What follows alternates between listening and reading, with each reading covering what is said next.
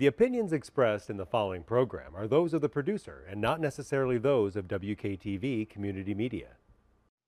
Family-owned Faro's Pizza underwrites this episode of Grand Rapids Ghost Hunters podcast, newly opened at 901 Gazan Parkway, Southwest Wyoming, and available at 616-483-0002.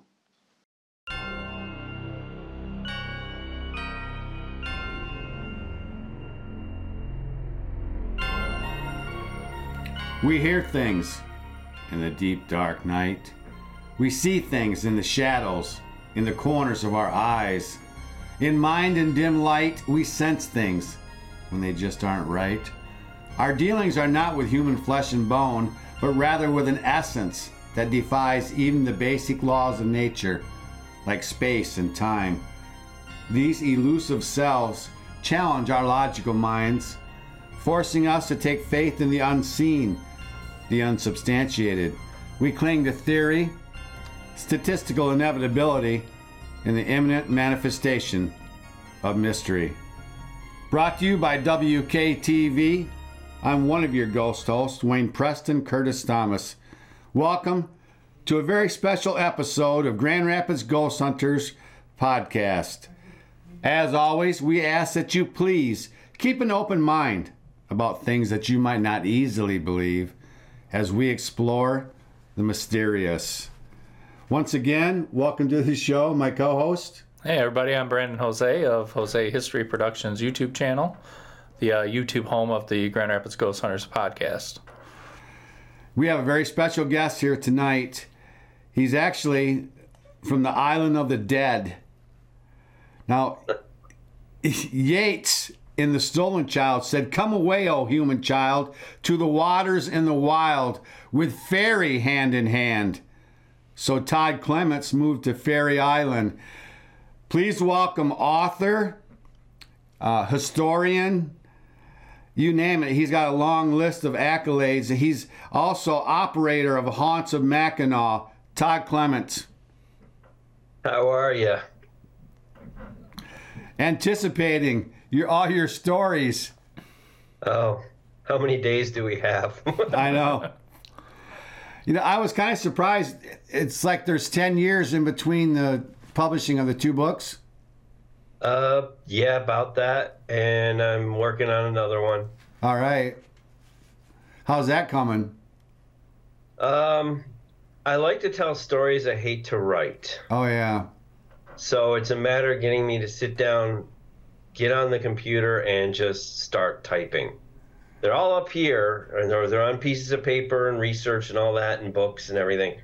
But to get me to put it on paper, on digital, yeah, that's the twisting of my arm. So is it another Haunts of Mackinaw then? Yep, it's Haunts of Mackinaw 3. The working title is going to be the final chapter. Doesn't mean it'll be the last book, but it's the last in a trilogy of this style of book. We might do something different with it. Now, I like your book. Someone could buy your books and then use it for a road map if they were on the island, if they wanted to go to different locations, because you tell them exactly where those locations are. And not only that, you rate each location as far as how haunted it is, the frequency of haunts. You want to explain that a little bit, how that works? It was something I saw someone do a long time ago. I liked the idea of it, and it just sort of stuck with me. And the frequency of how often are people seeing this every day, every few weeks, every few years? What are they seeing? Are they experiencing a subtle footstep? Or are they seeing full-out apparitions or objects moving or to that extent? And so that's kind of the way I did it. It changes over time, which unfortunately, once it's printed, it's there. But some places have become more active. Some places become less active for construction or who knows why, but it can vary. So I kind of regret doing it to an extent, but I like doing it because it gives people an idea of places that might be more haunted than others. Yeah, and you kind of do, at least in the first book, it's kind of like Ghost Hunting 101. Mm-hmm. And I'd like to cover some of that stuff because it was a little bit different. We've had on recently, we had on Kat Tetson, Mm-hmm. and then we had on the Duchesnes from Kalamazoo. Yep. And so they look at it a little bit differently than you do as far as what you call your types of ghosts. Yeah, I found that the names have evolved since I was a kid, and it went from an imprint to a residual haunt, and that's one thing I know that changed from when I wrote the first book. I went on basically a lot of things that I learned over the years growing up, and it kind of sticks with you. And then when everybody starts saying residual instead of imprint, I'm like, okay, so it's residual. Oh, yeah. So, yeah, for residual, you had historic repeaters, and imprints, which I've changed mine to residual to historical because really it's usually some kind of historic event. It doesn't have to be an ancient historic event. No. But it is an event that happened in history. And then sentient would be your equivalent to intelligent, I'm assuming. Exactly. Yeah. I'm like I say, when I wrote the book, I was going off of books and things I'd learned growing up, and it kind of sticks with you. That's one thing too I've definitely noticed is a lot of terminologies for things definitely change a lot in the paranormal field. All of a sudden, like one becomes the fad of what to call it, and then all of a sudden everybody starts calling it that.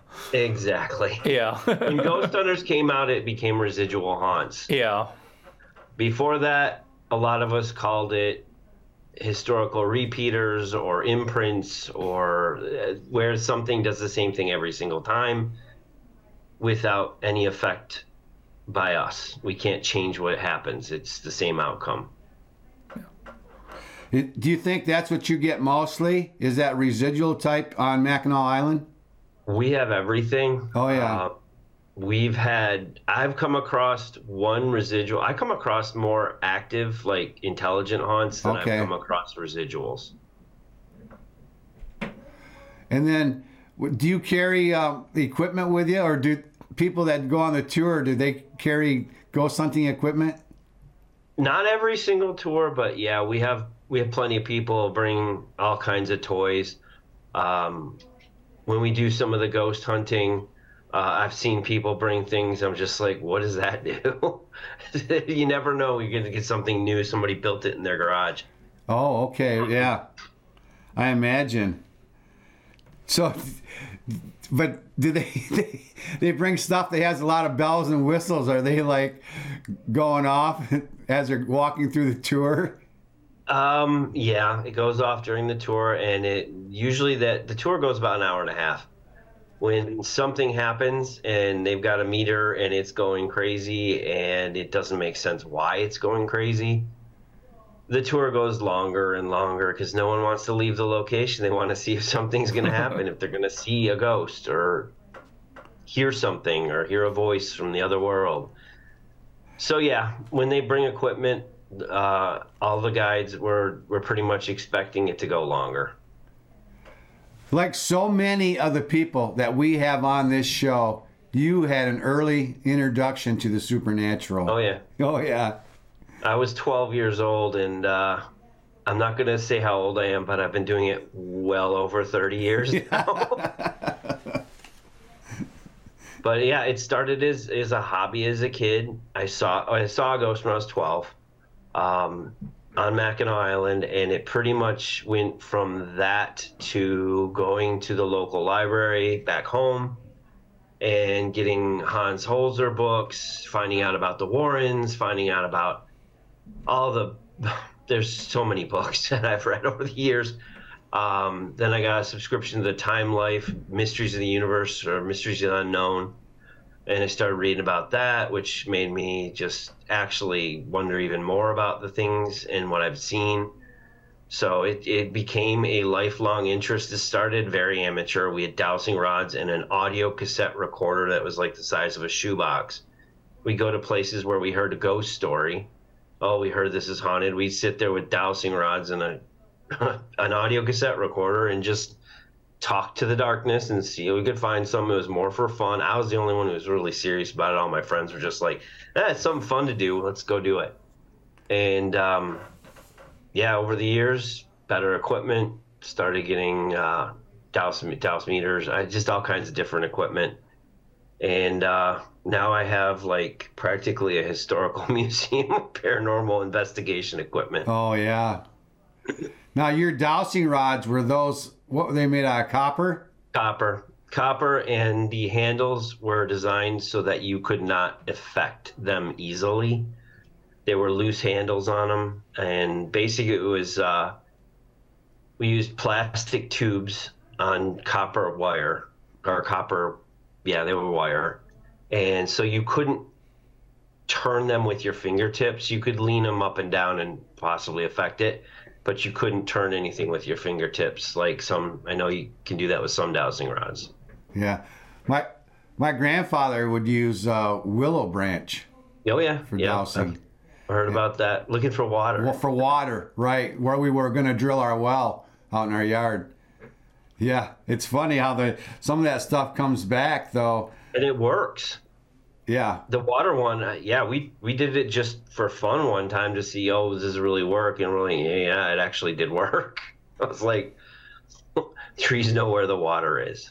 Yeah. In your first book, you answered the question, why do ghosts haunt? And that, when I was doing interviews, that was the thing, that people wanted to know. They'd have tears in their eyes. They'd be crying, why is this thing in my house? Why is it affecting my children? So you have a list of 5 reasons. Doesn't know it's dead, number 1. Mm-hmm.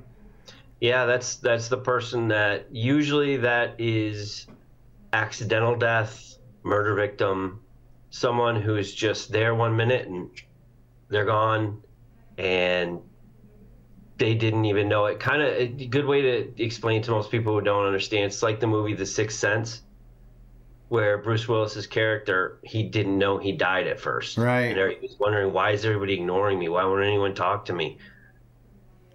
Right. And that category also includes kids that are confused and lost. So they that's don't one of understand the what happened. Yeah, that's one of the most tragic ones, I think. And Those ones are sad. You have unfinished business. That's probably just practicing someone's free will, I guess. Yep. I was supposed to do something. I have to finish what I was trying to do. Unfinished business I think it has to do with like saying goodbye to loved ones, or say there's a safe in the floor and you want your son to know that the safe is in the floor and he doesn't know about it, and you try and lead him to it, like unfinished business.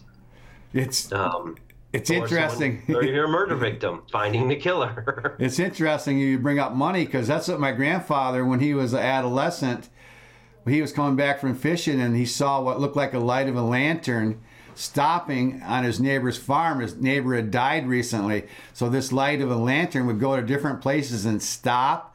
They came back the next day, they dug up jars of money. Yeah. Every place where that light stopped, and so then they got a portion of that loot. Unfinished business. Yeah. And then you have messenger. That kind of overlaps. It overlaps a little bit. Messenger is like, some people will test that those are more angelic spirits, where they're saying, don't go down that dark alleyway, something bad will happen. Like, they give you a nudge or a message to let you know someone's okay, they passed on, they've gone to they're fine, they're in the afterlife, and you won't hear from them anymore. They're just saying goodbye, sending a message. Yeah, messenger is it's very similar. Yeah, that'd be a good one to run into. Other than vengeance, your 4th one, that's vengeance. That sounds scary there. That's the angry ghost. That's just like, you killed me, I'm going to get you, or I saw what you did. It's just anger.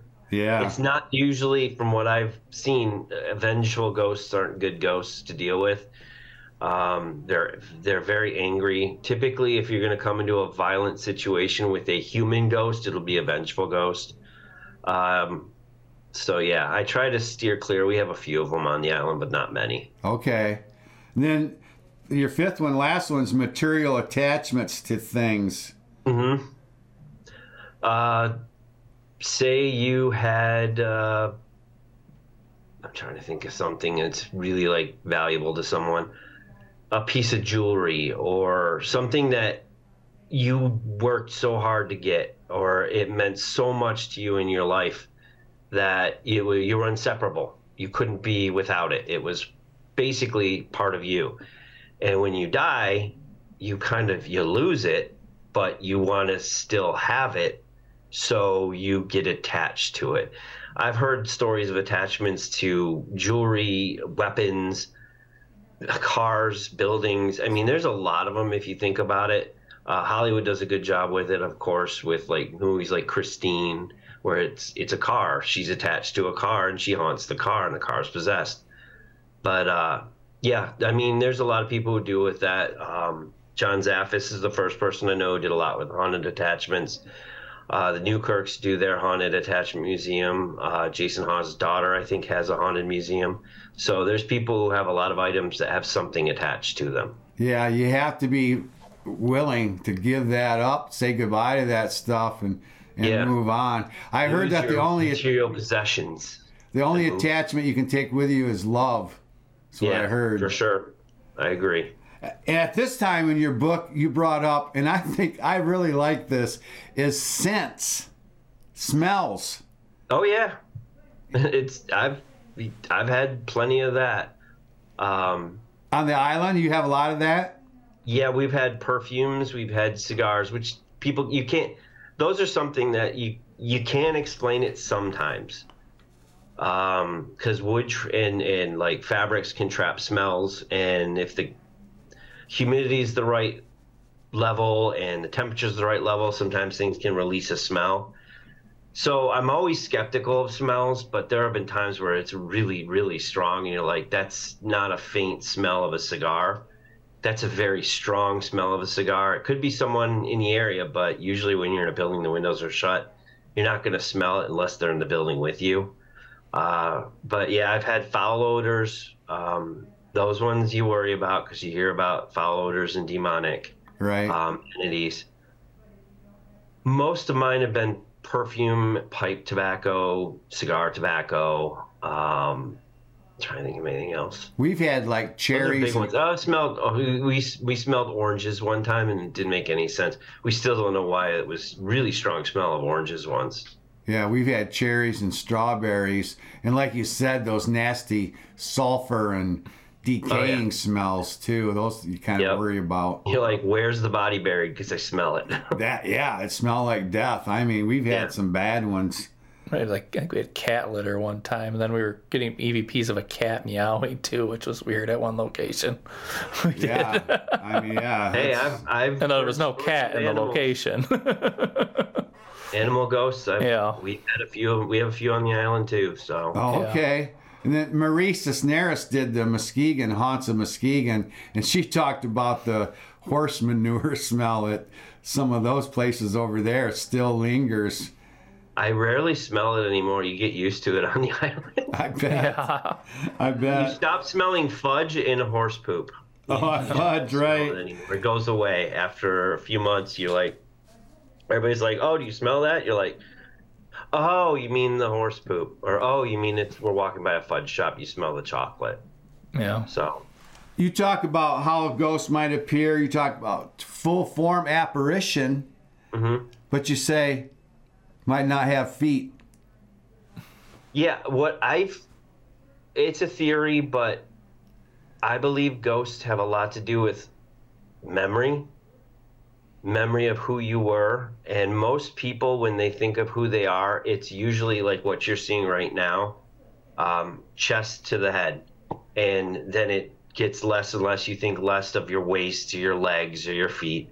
So I think somehow when you see an apparition, the easiest thing for them to remember is their face, is their shoulders, what you would see in a mirror every morning when you're getting up and getting ready to go for your day. So that's the strongest memory of ourself that we see.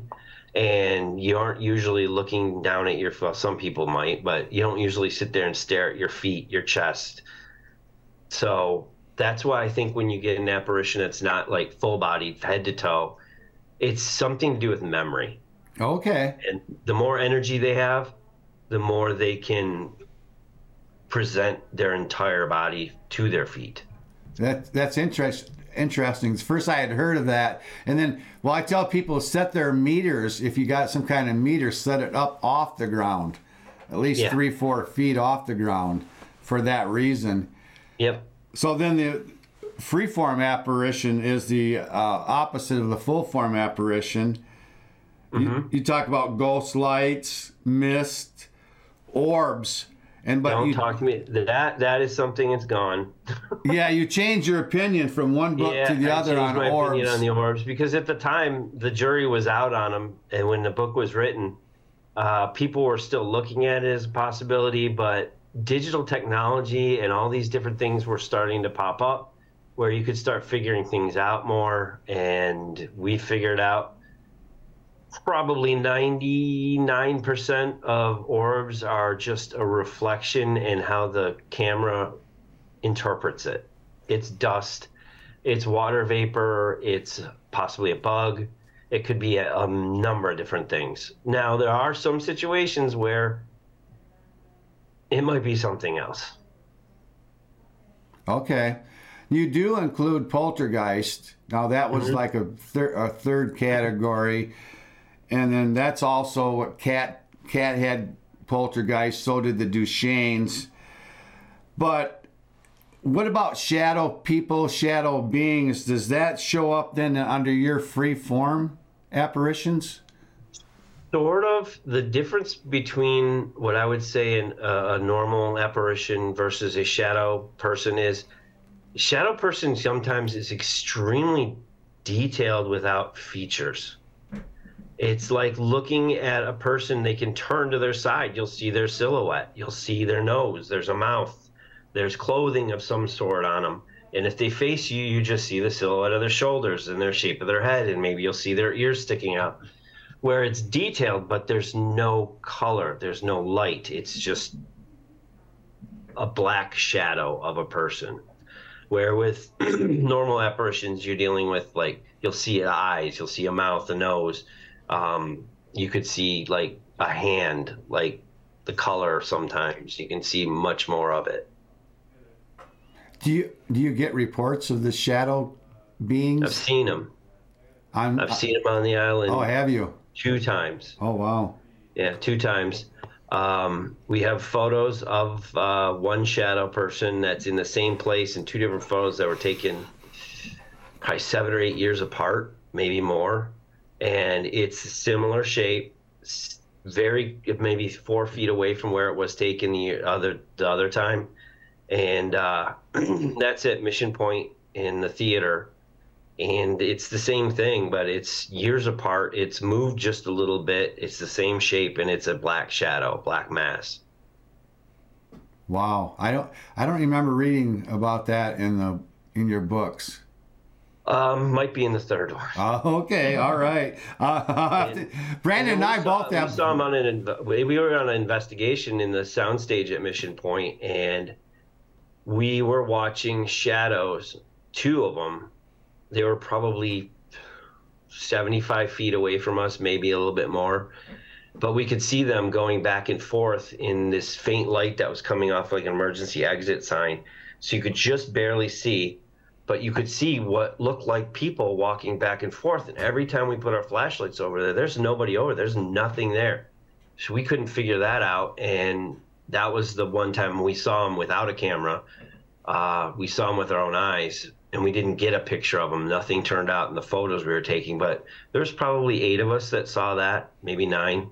And the one at the theater was no one saw it, and it showed up in pictures. All right. Yeah, we'll be looking forward to the 3rd book. Brandon has both of your books. Of course, I do too right here. And then I like you between the two books, you said out with the old, in with the new. That's when you had the new theory on orbs. And it'll probably happen again. Yeah, that's what I was wondering. But you had also, you talked about the geological location and electromagnetic fields on Mackinac Island. Yeah, Mackinac Island is pretty much, you hear about all the formations, Arch Rock, Devil's Kitchen, Sugarloaf, all the big bluffs, the caves. It's all limestone. It's in limestone all over the place, and it wears away with time and erosion. But the island is primarily brecciated limestone. There's quartz, and there's a lot of research into the quartz and the limestone with how it works with electricity. I heard someone was working on a crystalline quartz computer memory stick that could hold every movie ever made in a piece of crystal the size of a postage stamp. So there's something to do with crystal and limestone, either transmitting energy or storing energy, storing memory, storing something.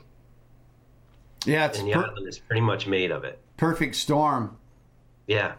It's like a giant EMF pump. Yeah, that's what. And we also have the currents around the island. Right. It's the Straits of Mackinac, so it's constantly moving at pretty good speed. People have been caught in the current, and we always tell people, if you're going to take a kayak out, don't go far, because you could wind up in the middle of Lake Huron. And the current just will grab a hold of your boat and just drag you all the way out, and you're fighting the current to get back. And if you have a cell phone signal, you'll be okay. But if you don't, you might be in trouble. And there's actually a story of two guys in a rowboat that got caught in the current. And I think 2 weeks later, they found the boat, and they were both dead. Oh, wow. Yeah, I could see that happening. You give some tips in the books, and you talk about it, how it's tedious work. It's not glamorous work. No. Yeah, I love to research, and I have just that's my other hobby. My one hobby is obviously, well, it's not a hobby anymore. It's become a career, but ghost hunting. But researching is something I love to get. I never heard that before, and find it and go, wow, I found it. It's true. This is the real thing. And finding things like we found identities to, well, you never know for sure, but identities to some of our ghosts, just doing research going through death certificates and old newspapers, and you find stories and you're like, okay, this makes sense. It's like puzzle pieces. I love solving puzzles. So one of the stories that got quoted incorrectly, or maybe you even changed your opinion on this at some point, was the drowning pool. Yeah, that was it was an incorrect quote. I told the whole story, but before I tell the story of the drowning pool, I always tell people we don't have any proof of this. It's a legend, but everybody's like, well, let us know. We want to know about the story. Tell us about the drowning pool. So I'm like, I tell them the story, and they forget or don't write down that I said, this is a legend. We don't have any proof of the full story, but I always say, you want to know how legends are born? The drowning pool, we found out how the legend is born. It was not our story. It was a carriage drivers that used to tell the story. They still do actually tell the story, we found out. But that's where we originally heard it, was through the carriage drivers.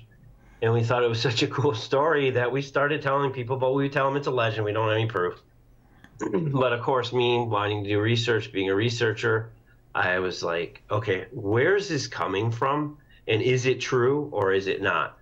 So I did a lot of research. There were no stories of witches on Mackinac Island. So that part I knew wasn't true. However, there were brothels. We know that's true. We don't know if there's no record of them ever trying any of the prostitutes at the brothels. But we do know there were brothels there, particularly late 1700s through mid 1800s is when we think they were the biggest. When this fort was in full action and the fur trade was going crazy.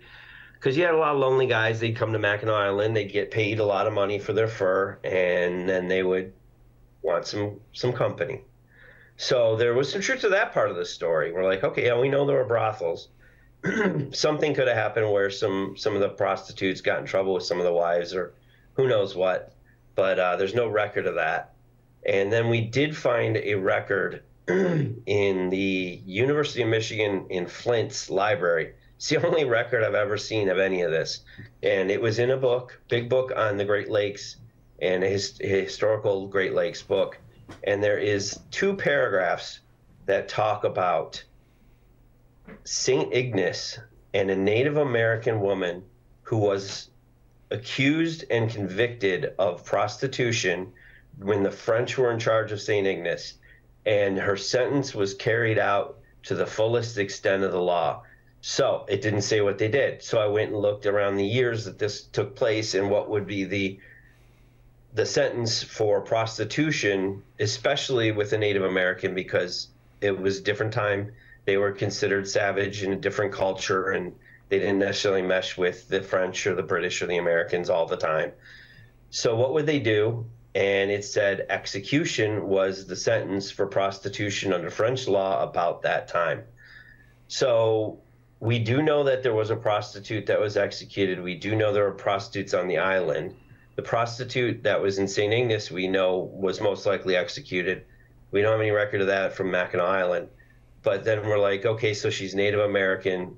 She could be mysterious, sort of witchy, but not really a witch to the way we think of a witch, more like someone who has Native American customs, which are different from the French customs, so they would consider her a savage or a witch. So we think that's where it was born. We think that that was the story that started the drowning pool, sort of, was that story of a Native American prostitute being executed. And we're thinking, how would they execute her?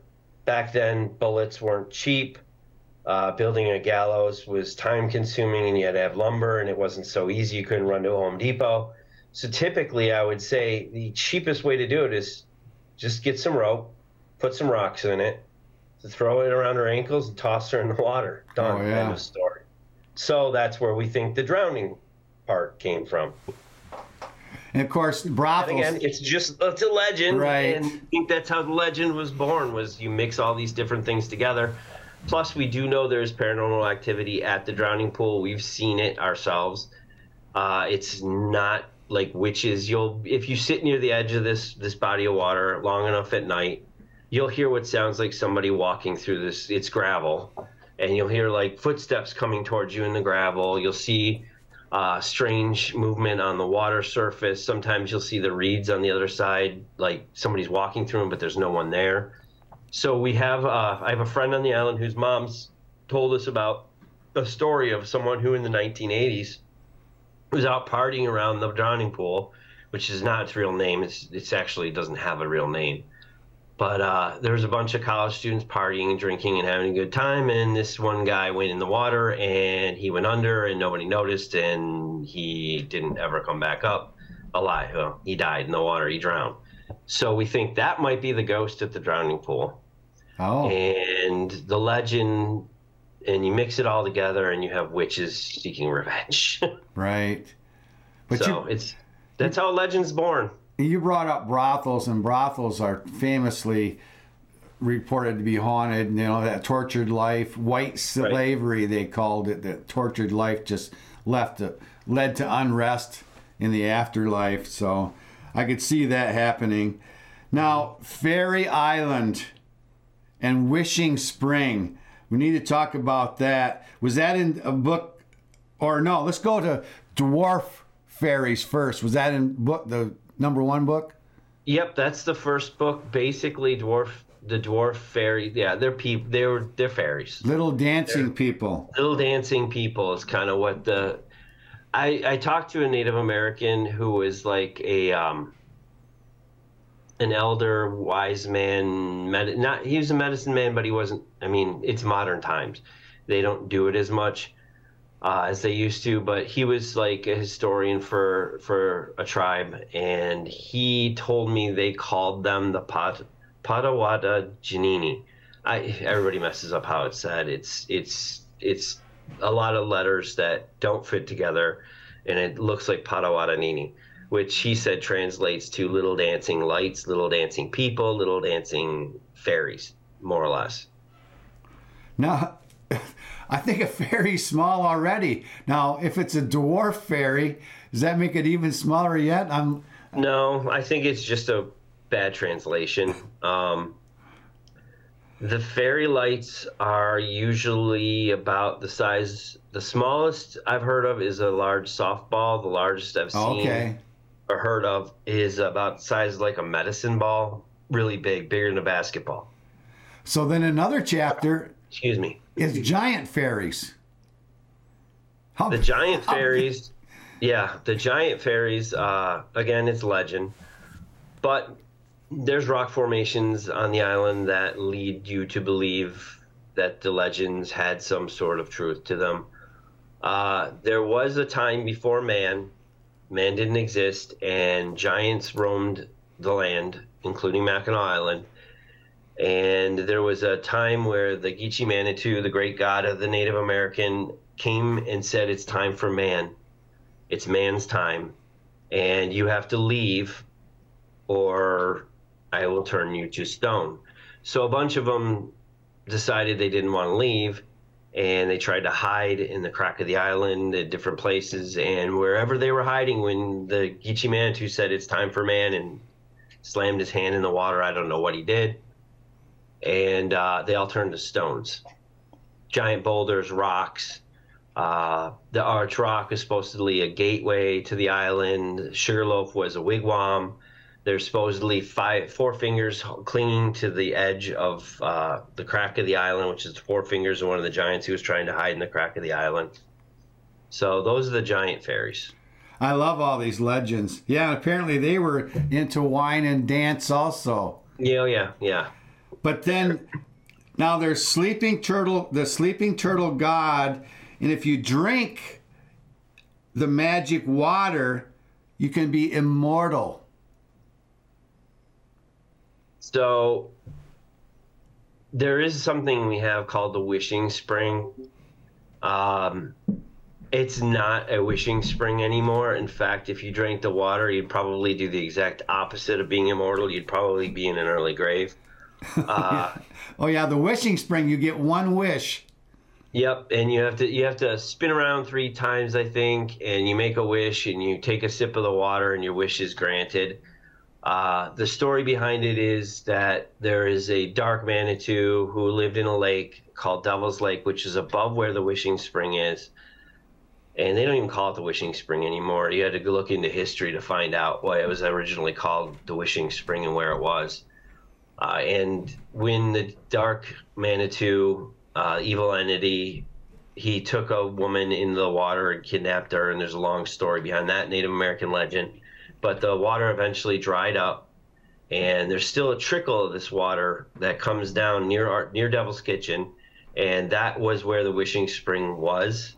It's still a spring, but it's not so much a wishing spring. Now the water is apparently cursed, and if you touch the water, you'll be cursed. Yeah, cursed because of the wars and stuff. Now, did anyone ever try to lift that curse? Haven't heard anyone try and do it. But I do know that there's another legend on the island. It's a place called Friendship Altar, which is probably one of the least visited rock formations on the island. It's pretty far from town. It's in a weird spot, and it's not that impressive. But that is supposedly where mankind learned how to make agriculture, weapons, technology. We learned all these things long, long ago. And when we started using bow and arrows, instead of using them for hunting, they started using them for war. The great teacher that would come to Friendship Altar and tell everyone how to do everything said, I'm not coming back until all wars and murders stop. It's interesting because there is another Fountain of Youth legend in Florida, in St. Augustine. I've been there. Oh, have you? Yep. I mean, I would think that would be a great attraction. I mean, everybody's looking for the Fountain of Youth. It draws a lot of people. It drew a lot of people for sure. It was not empty. There were quite a few people And they say do not drink the water, but I'm sure some people probably do. I bet. Yeah. I hadn't realized. I missed that the first time I read through the books, that the Fountain of Youth was actually supposedly on Mackinac Island at one time. Now, you tell a story about a penguin that disappears. It's funny you mentioned it because I brought him out. He was peeking earlier. Oh, nice. There he is. That is the penguin. He's not very big, kind of cute. Yeah. There's the penguin. This penguin's been places we haven't. Apparently. Put him on my shoulder or something there. But so the story of the penguin, we were on an investigation at Mission Point Theater, and it was, I think, 5 of us.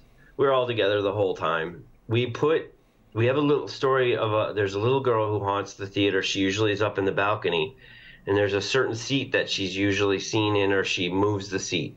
So we started bringing her toys, something that would get her attention. And we just happened to pick up this little penguin. So we're like, it's cute, put it on there. She might play with it. So we put it up there on her seat. We roped off the staircase. We were all together that night. We were locked in. There's one way in, one way out. Nobody ever went in or out. Nobody went up on the balcony and it was roped off. So the end of the night, we are breaking everything down, and we check on we went up to grab the penguin, and it wasn't there. So at first we're like, oh, who took the penguin? Who was up there? And they were like, we were all together. Nobody did it. There's nobody there. Nobody knew we were investigating that night except for us and the security guards who didn't come in. They know not to come in when we're doing investigations. So the penguin's gone, and we're just like, well, I guess she got her toy. And we didn't think much of it other than the fact that this is really weird, and it disappeared, and we don't know what happened to it. Move forward, I think it was 3 years. Yeah, wow. Another investigation. We're out doing the same thing. We had an Etch-a-Sketch on her chair at that time, so we could see if she would the electrical fields and manipulating magnetic filings and everything. We thought it might work. It never did. We never got it to work. But we'd put it up there every time we did an investigation in the theater. So we did the same type of thing, except no one who was there 3 years earlier was on this investigation. We put the Etch-a-Sketch up there, or I put the Etch-a-Sketch up there on her seat, like I'd been doing. Didn't think anything of it, went downstairs, we roped it off. No one's allowed up on the balcony. It's for safety reasons as much as anything, because there's really not a good railing to stop you if you were to trip and go off the balcony. So at the end of the night, we go up to see if there's anything on the Etch-a-Sketch, if she's moved it or affected it in any way, shape, or form. And sitting right next to the Etch-a-Sketch was the penguin. 3 years later. 3 years later, Wow. No one there knew about the penguin. I was the only one who knew about the penguin. And the penguin was sitting there. So I'm just like, I just told everybody, I'm sitting there. I'm white. It turns white as a ghost. I was freaking out. I didn't know what to do. It's back, and they're like, what's back? The penguin. What penguin? So I told them the whole story, how it disappeared like 3 years ago. We just wrote it off as it's gone, and then it's back. And so we don't know what happened to it. I can't explain what happened to the penguin. I don't know if it went to another dimension, or she took it, or somebody really had a really great elaborate hoax planned on us. I don't know, but 3 years randomly showing up, no way we could figure out it got there 3 years later or how it disappeared in the first place. And that's some commitment if somebody did it as a hoax, because that's a long time to wait for the payoff. You wait 3 years for a payoff that you're not going to probably see the payoff anyway. Yeah. Because there's nobody there but us. Yeah. Brandon, have you ever had that happen? Something disappear like that? I can't think of anything where I've ever had anything like that where something disappeared. But that's the only time that's ever happened to me. Yeah. We've had people on the show, Steve Wilson from Australia had the Moldavite that disappeared, and then, or Bill Konkoleski had some Moldavite that disappeared, and then like a year or two later shows up again right where he left it. And then another guy we had on, Dave Emmons, who is also alien abductee guy. He calls it apports, APPORTS, and he seemed to think it was something to do with aliens. But I knew of your story, and it seemed like it was feel like aliens to me. See, I don't know though. I mean, like you said, maybe another dimension. Where'd this thing go for 3 years? The penguin's gone for 3 years. Gone. And it's funny. I've never shown him before. It's always been sitting in my office for years. And everyone's like, "Where's the penguin? You should bring it to like when you do presentations to the public and everything." So I was gonna bring it to Paracon this year. Completely forgot him. So I'm doing a Strange Escapes with Amy Bruni in a week and a half to a week, and I'm bringing it. I got to remember to bring it because I'm going to talk about it because we'll be in the theater when I do it. Okay, yeah. Why don't we talk about some engagements that you've been on, and we can go ahead and go into upcoming for you too. Sure. Brendan, did you go to anything tonight this year? No. Did you just go to Bigfoot training? I didn't even get to make it up there to that this year. Oh, okay. Getting married in October, so things have been kind of chaotic and busy this year, this fall. Anything. So yeah, I've just been doing the presentations. That's pretty much about it. Yeah, but so you did some Paracons? Yep, I do Paracon every year. We've done it every year. It's been going since the beginning. We did Little Traverse Bay in the spring. Those are the times where I go and present. And Amy's coming up next week, so we do a lot with their group. It's fun. It's a good time. I highly recommend it. Which group is that? Not just ghost hunting. Amy Bruni does Strange Escapes. She does it's like paranormal travel, where you go ghost hunting, you go on ghost tours. Usually there's some sort of a costume or masquerade party, and she has a bunch of speakers in the field, and it's fun. It's a lot of fun. Oh, yeah. And the other thing that's going on is I guess I can let the cat out of the bag because it's less than a week away. But Grand Hotel has me coming in and doing a presentation for about 600 people. And Grand Hotel has been we don't have ghosts, we don't believe in ghosts, ghosts don't exist. Oh, yeah. And we don't talk about the ghost stories here. So I'm the first person who gets to go there and actually talk about stories. Yeah, that's Which pretty is cool. kind of it's nerve-wracking. I mean, but they signed me up for a series of lectures for ghost stories. Attitudes changing slowly. Yep. Have you been hoaxed before? You brought hoaxes up. Yeah, it's usually pretty. I'm very, like I said, skeptical about so many things, and I always find out the answers to things. We had one person who was hoaxing us with a car remote in those like little key fob. We caught him. We figured out what was going on, and we looked at him and we said, "Really? Seriously? Why?" It's interesting. I was having fun. I'm like, yeah, but we're trying to find out like real answers to real questions from someone who can't speak, and you're answering for them. Yeah. Because every time he hit his remote, we could get the meters to go off, K2 meters and mel meters. They would get the signal. And he was answering yes and no questions with a key remote. Okay. So And we've been hoaxed. And then we've had times where we've come up with answers to things that you would never expect. We had a guy who he was setting off the meters, all of our meters, all different meters, all electrical meters. He was like lit up, and we're like, I've never been able to get that strong of a charge off a human being. Oh, wow. I've seen little ones, but he was he was not as strong as a cell phone, but about as strong as maybe almost as strong as a key remote. wow. And I'm like, you got a cell phone on you? No, here, take it. He gave us everything. He took the keys out of his pocket. He didn't have a remote on it. And he's like, I have nothing on me. And we're like, it's still going off. And he goes, do you think a pacemaker would set it off? Yeah. So a pacemaker sets off electrical equipment or counseling equipment. Yeah. We figured that out that night, and that's why he was like a hot box of electricity, because he had a pacemaker, and you couldn't see it. He couldn't pull it out of his pocket, of course, but it was there, and it's generating a charge, and it was setting off the meter. That's funny. Yeah. That's a good thing to know, though, too. I've seen people put off a charge, and we've even measured a charge on cremated ashes. Okay. Yeah. I mean, everything is energy. And then I like in your book, you talk about how you can take a K2 EMF meter, ask yes and no questions, and then get that thing to light up once for yes, twice for no, or whatever. And just hope someone doesn't have a key remote in their pocket. Yeah. So, upcoming, you got that out of the way already? Upcoming places that you're going to for more lectures? Well, I'll be doing the Grand Hotel thing. I don't know who it's open to generally. They just told me it'll be 400 to 600 people each time I do it.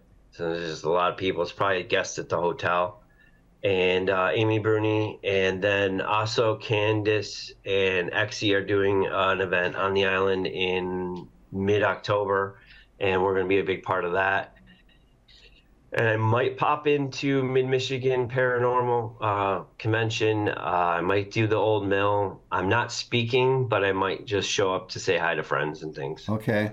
Yeah, you dropped Exie's name. We love her here on this show. Everywhere she goes, there's stuff happening. Oh, yeah, I know. I can't wait to get her up to the island because, I mean, I'm just going to be like, I'm sorry you're not going to sleep, and you're going to have a lot of people talking to you. That's true. Yeah. There's a lot going on. Every time we bring someone to the island who's sensitive, they're just like, oh, they won't shut up. Yeah. Yeah, I'd like to hang out with Exie. I wore my hat.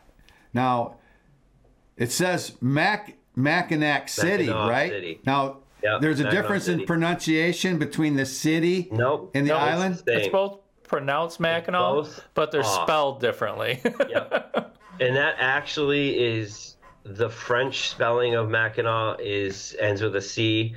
The British or English ends with a W. And the French had the Upper Peninsula when I guess it was named, and the British had the Lower Peninsula. So they took the W, they took the C, and it stayed. So anything from the bridge north is with a C, and everything from south of the bridge is with a W. Okay. I'm glad we cleared that up. I knew it was something like that. I drew this map or whatever drawing of the island, and I never realized how much the island looks like a head of a turtle. Yeah. With the mouth where the bay is and stuff. Yeah. Now, can you give people an idea how big this island is? It's 8.2 miles if you go around the edge of the island. It is the only highway, I believe, in the United States that does not allow automobiles or motorized vehicles. It's all bicycles, horses and carriages, and people on foot.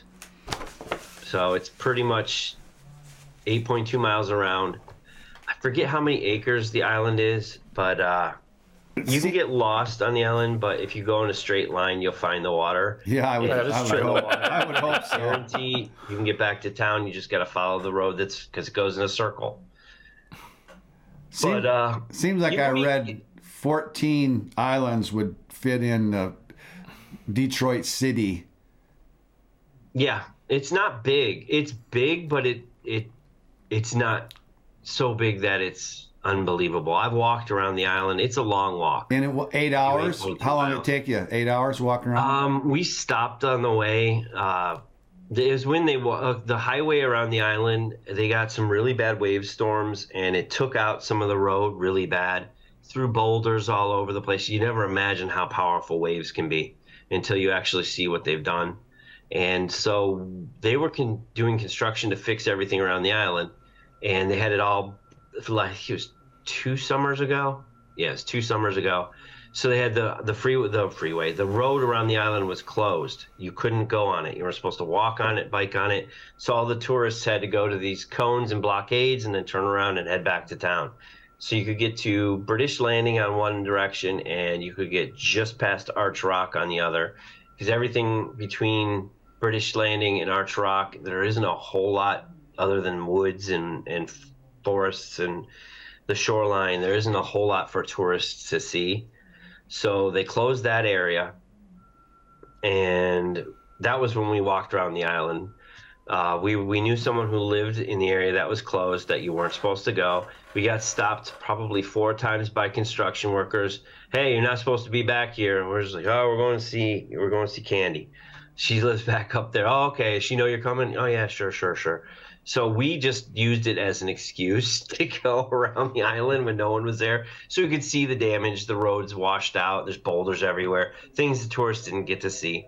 And we stopped by her house, said hi. She was feeding her horses. We said bye. We kept going, just so we were kind of telling the truth. And the funny thing is when we finished going around the island, got to British Landing where it was closed off, they stopped us when we were leaving the area you weren't supposed to go to say, you're not supposed to be here. We go, I know, we're leaving. Yeah.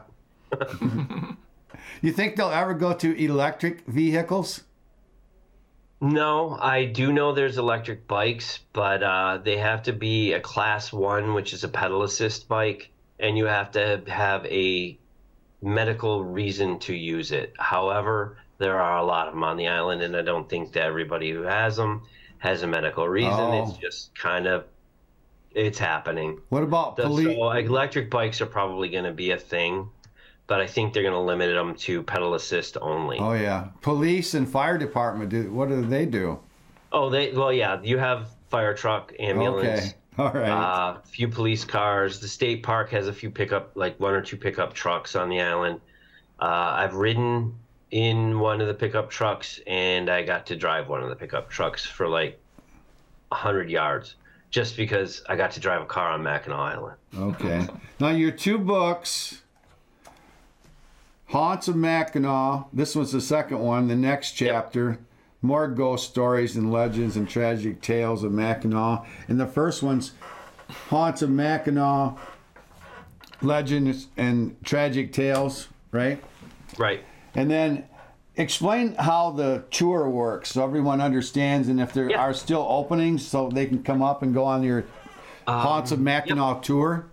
Tonight, You're not going. We're sold out. Yeah, I bet. It happens. It's getting close to Halloween. We sell out a lot of nights. We run the tour from early May to late October. This year, our last tour is October 28th.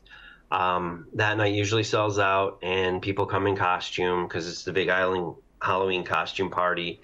There's trick-or-treating, and we do everything you would normally do on Halloween, but we do it a few days earlier because all the hotels close down the next day and most tourists sleep. So we have the tour running right now, Thursday, Friday, Saturday, Sunday, and Monday nights. We close on Tuesdays and Wednesdays. We're shorthanded. We need tour guides. We run a 9 o'clock tour. You have to stay on the island this time of year in order to go on the tour because the last ferry, I think, is at 6 p.m. And a ghost tour is not that much fun if it's not dark. So that's why we do it at night. We ghost hunt at night too, and we go ghost touring at night. And you can get tickets at hauntsofmackinaw.com. The book's available on Amazon. They sell plenty of them, trust me. And if you want an autographed copy, you got to go to the island because all the copies on the island, I autograph them, and I do autograph all of them. Yeah, my books are autographed because I ran into you over there at the Ghost Coast convention there that the Joneses put on. Now, I got the final thought, and then I'd like Brandon to weigh in on this also. Real magic in your life, like where is it coming from? Now, I'm going to start with Brandon on that one. Where's the magic coming from in your life right now? Mine would be probably that I'm getting married, so I'd probably put it there. I set him up for this. Yeah. I knew he was going to get brownie points for this. Yeah, he's got some real magic in his life right now. That's a good answer, Brandon. Yeah. Todd, how about you? You got real magic in your life? My family's happy and we're healthy, and everybody's good. That for me is the greatest thing that can happen. You live on a magical island. I'm wondering, do you wait till for a thunderstorm and then think, hey, this might be a good night to go out and see if the Native Americans are restless? I will admit we've done investigations in thunderstorms, and activity does tend to kick up a bit on a thunderstorm night. Sure. Now, there's been magic. I mean, there's magic. I think for me, music has been magical in my life. And there's magic in the medical field all the time. Our Lady of Lourdes in 2008, the 70th miracle was recorded and accepted by the Catholic Church. So I really think it's around us. The thing about magic is it happens so fast. Usually we don't really see it happening, but it's there all the time. And like you said, just don't see it. Yep, it's in your family and the love of your family. Brandon getting married, he's surrounded by it. I have a loving wife, surrounded by magic. So it's the inspirational thought, and then the show's over. An inspirational thought comes from a comic writer, Christopher Moore, and he writes, "Children see magic because they look for it." So don't stop looking for the magic. It's out there. Appreciate your time, Todd Clements. Thank you for having me. Thank you. Peace out. Take care. See ya.